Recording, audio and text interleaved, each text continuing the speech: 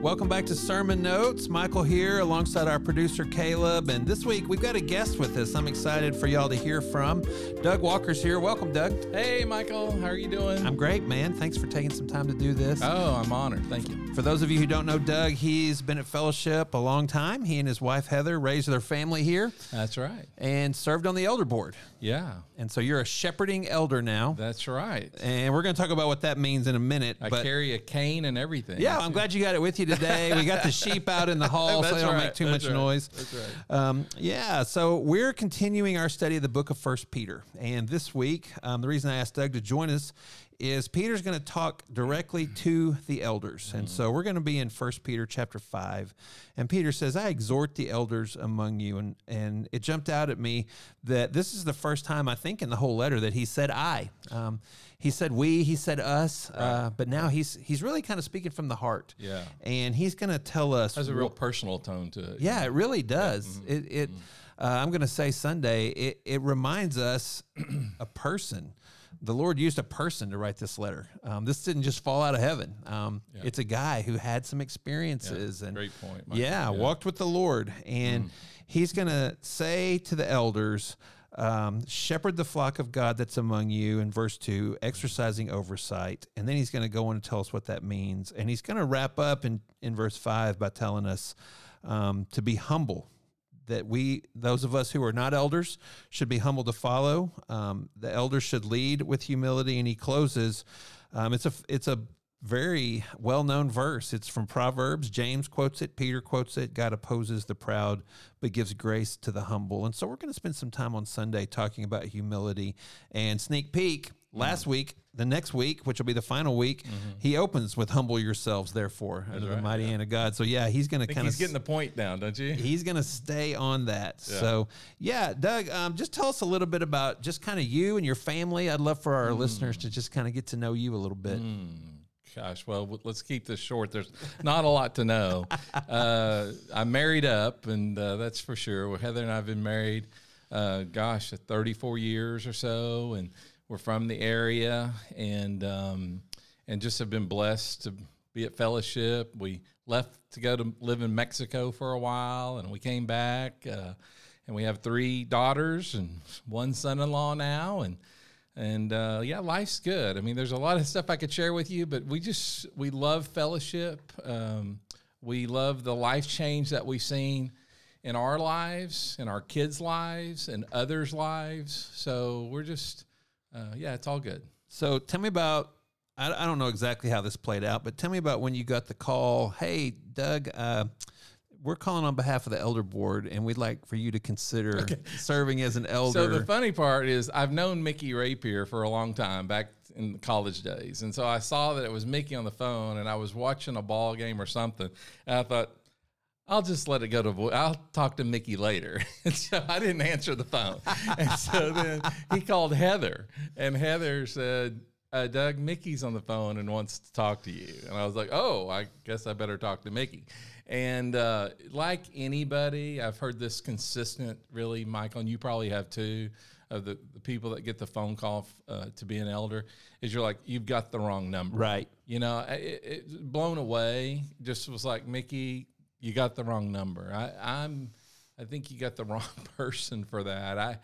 I mean, I'm honored that you called. And then, he does what he does consistently, which is he's like, listen, this has been vetted out pretty extensively and has been prayed over a lot. And you really need to consider this. And you got 24 hours. He says something to that effect. Right. He'll give you more time if you need it. But, but the point is he wants you to get back with him quickly. And so then you do have a time of just reflecting and going through the scripture we're going through here and understanding qualifications. And Lord, is this really something you want me to do? And the word humility is just laced throughout the whole process because that's what it is. It's a very humbling and really awesome, almost overwhelming kind of decision that you have to make. Yeah, I appreciate you sharing that. And you're right. I have heard virtually everybody on the elder board has a similar story. Maybe they didn't decline Mickey's call first. But That's right. That's exactly right. But, I think the person who would say, "What took you so long?" Right. Is probably not going to even be considered, because that's not who we're looking for based on who Peter says the elders of the church should be. That's totally right. And again, in the vetting process that we have, it's really probably more extensive than the body realizes. As a matter of fact, I'll tell you this. Once you become an elder, and then, as you know, at our church, we have a rotation process. So typically elders serve for about 6 years, and they're staged in. So it's not like we replace all the elders at once. Right. So once you become an elder, then you become a part of the process to select the next group of elders. And that's humbling in itself, because you realize how extensive it is in search for those elders and praying over the large list. It starts with a huge number. I mean, very large number, and you're narrowing that down, trying to get 2 people or 4 people or 3 people. And so you realize how extensive and how, what's the word I'm looking for? Just how thorough it is. Thanks, Michael. Yeah. How thorough it is, which then even just generates even more humility, because you're like, my goodness, the fact that they did that and called me still is a humble thing. But I think the church ought to take confidence. Our church ought to take confidence in the fact that it is done so thoroughly that we're looking for men that meet the qualifications per the scripture, of which humility is essential. Yeah, man. Yeah, that's really encouraging. And then, so talk to me about, after you're on the elder board, we've been talking about the selection process. Where did you see humility? I think a lot of people probably don't realize that every decision has to be unanimous, right? Like, if there's one guy who says, "I don't think we should move on this," then y'all say, "Well, we're going to table it and pray about it." So tell me about how you saw humility work itself out in the actual inner workings of the elder board. That was amazing. A lot of us that are on the elder board that are laymen, we're in some type of business setting. So even like at the church, you're in committee meetings or you're in meetings with other people, and there's dynamics that are in business meetings. And there's, you see the dominant personalities, and I would just say that from an elder meeting perspective, I've never experienced anything like it. It's like when you walk in there from the very beginning, the fact that you feel honored and humbled that you were even selected and you're a part of that, and then you work with these other men, there's just a dynamic in the entire 6 years I was there, Michael, of letting everyone speak, of there not being a domineering person. Yeah. Even some of us talk more than others, or might have a bigger personality than others. I tell you what, the spirit, and to watch the unity of how everybody talks, you process through it, you process through the topic or the subject. We had the staff come in and give updates, which is awesome to have that. But the whole time that we're doing the meeting, the entire time, Michael, I got to tell you, the whole time I was there, I never saw any case of an individual trying to take his agenda, right, take his objective.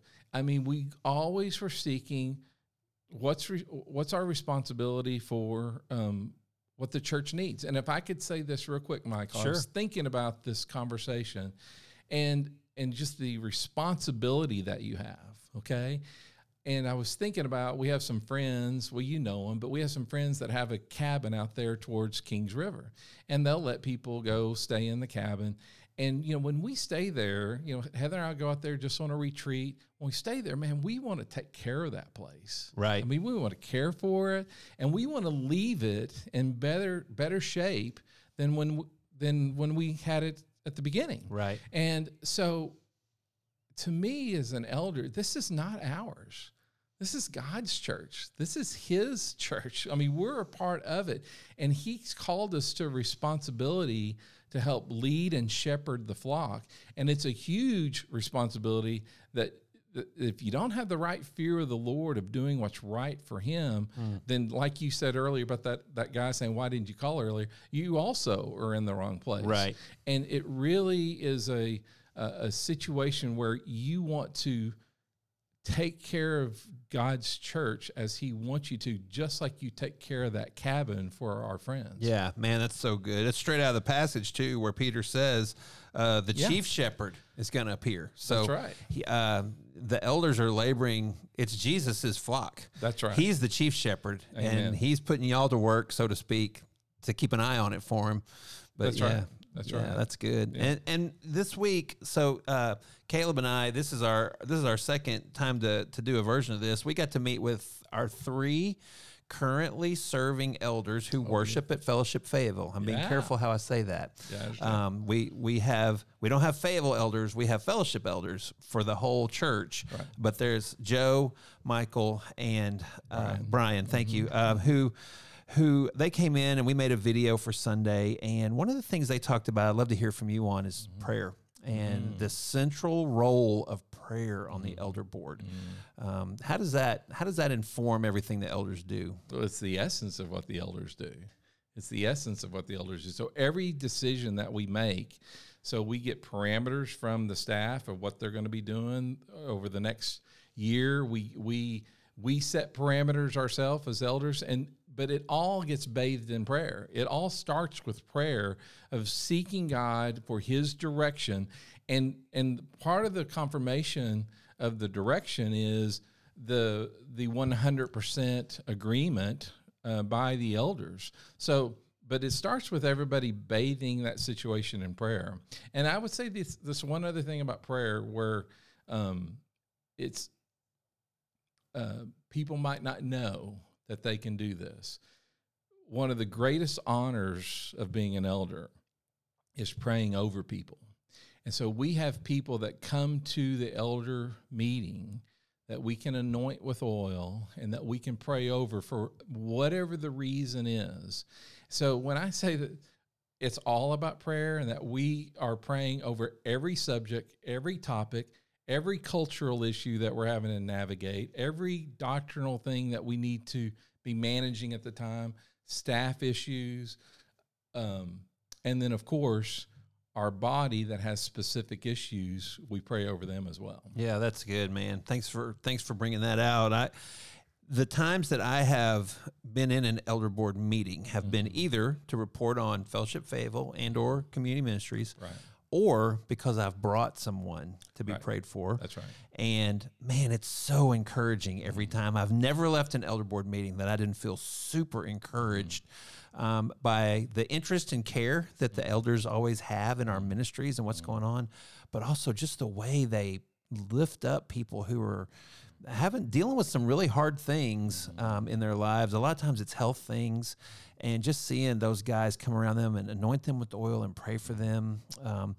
It's always been special. Really, yeah. It's special. You know, we had the privilege of that, Michael, when we got Annie's diagnosis and we were living in Mexico, but we came back up and the elders anointed Heather and I and prayed over us. And so I've been on both sides of that. Yeah. And it's really a special time. And I would encourage anybody that would want to be prayed over by the elders to do so. Yeah, I agree with that. Man, what do you wish people at Fellowship knew about our elder board or the guys who serve as elders that maybe they don't know? First off, the thing I would tell you is that they're fun guys. They're guys with some serious wisdom that love the Lord. They are guys that care deeply about this church, and so it's not a laissez-faire type of meeting with us being ambivalent with our answers. It is a serious responsibility, and so what I would tell you about the elders is, man, they want the best for the church, and they want to serve. See, that's the thing is back to our scripture. It's not domineering. It's following the model of our leader Jesus, and that's to serve. And so they genuinely want to serve the body and use his wisdom and his discernment to help directionally where they need to go. And I would also say that that you see in the elders modeling of serving throughout different ministries Right. in the church itself. So yeah, they are serving at a time, and it says here, like with Peter, that, joining, be a shepherd of God's flock that is under your care, watching over them. So that there's a season that we're doing that as an elder, but we're also keeping in our ministry and serving, because that's what you need to be about. You don't need to be about and not domineering it over them. Right. You know what? Keep serving where you've been planted. Yeah. Yeah. And we mentioned earlier this idea of a shepherding elder, and that may be something kind of unique to fellowship. But once you're an elder, unless you disqualify yourself, which I haven't seen that happen, then when you're no longer serving on the elder board, you are a shepherding elder, and that's exactly what you're describing. Somebody who continues to do ministry and live out all the things we see in this passage. You just don't have to go to meetings on Monday night and listen to reports on community from the staff budget, guys. Yeah, finances, exactly. That's good. And we have other shepherding elders who worship in Fayetteville that I know. I could call any of y'all and say, hey, can you pray for this person, or can you help me encourage this person or serve in this place? And all of y'all are quick to say yes. Yeah, we want to serve you guys, because the one thing you get exposed to as being an elder is the awesome responsibility of our staff and the weight that's put on you guys and the pressure and the strain that's put on you guys. And when I say guys and girls, you know what I mean? Sure. All of our staff. And so our heart goes out to you guys to support you and to see how we can shepherd even you guys and encourage you guys. And so that's what in my opinion, the shepherding elders that I know, they want what's best for the church and helping the staff as well. Yeah, man, that's great. And we feel that, and we appreciate that.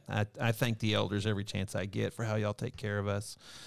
Well, Sermon Notes listeners, I hope you've enjoyed just getting a little insight into kind of the inner workings of the elder board and how we apply this passage pretty directly, I'd say, here at Fellowship. And verse 5 is going to give us our application, and I hope those of you who are meeting in community group, you'll have an opportunity to kind of process this a little bit. But verse 5 tells us, clothe yourselves with humility toward one another. So go ahead. Can I say one final thing? Oh, yeah, for sure. And if Caleb wants to edit this out, you guys can edit this out. But I wanted to tell you, Michael, that when I first got on the elder board, it was the last year of Robert, leaving, and he was doing his swan song, saying goodbye to all the different departments. Robert Cupp, our founding pastor. Robert Cupp, our founding pastor. And when he closed, Michael, kind of his wrapping up, saying goodbye to everybody, he closed with our elder dinner. We have an elder dinner where all the shepherding elders attend there in June, and it's the ones that are getting off the board, it's saying goodbye to them and welcoming the ones that are getting on the board. So Robert spoke at that, and I'll never forget what he said in my first year, Michael. He said, as I look out at this, at our church, and I look at all these elders, there's probably 70 or 80 elders that are out in this foyer. Right. Well, that includes wives, so probably 40 elders and wives. Anyway, he said,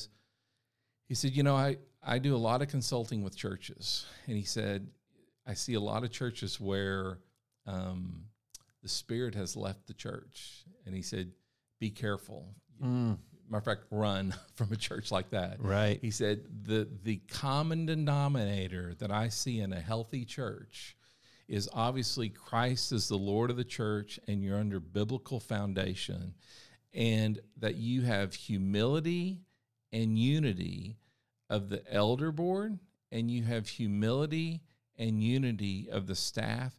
And when I see the DNA of that in a church, God can do whatever he wants to with a church, right? Right. But inevitably, you see a healthy church. Yeah. So I just wanted to share that as well. Yeah, man. That's convicting for sure. Robert has shortened that whole thing when he comes and visits us. What he always says to Clark and to me is when he leaves here is don't mess it up. And so I think that's a very concise version of what he shared with y'all. There you go. It was a little more eloquent with y'all. Yeah. Well, man, Doug, thanks for being with us. And I would just challenge our listeners to, as you wrap up this podcast, take a moment, just pray for our elders, pray for the leaders of our church, pray for the very thing that Robert reminded Doug at that dinner, that Jesus will be the Lord here. The Holy Spirit will be at work, and we will be humble and unified before him, and we'll get to continue to watch him work. Amen. And we'll see you next time on Sermon Notes.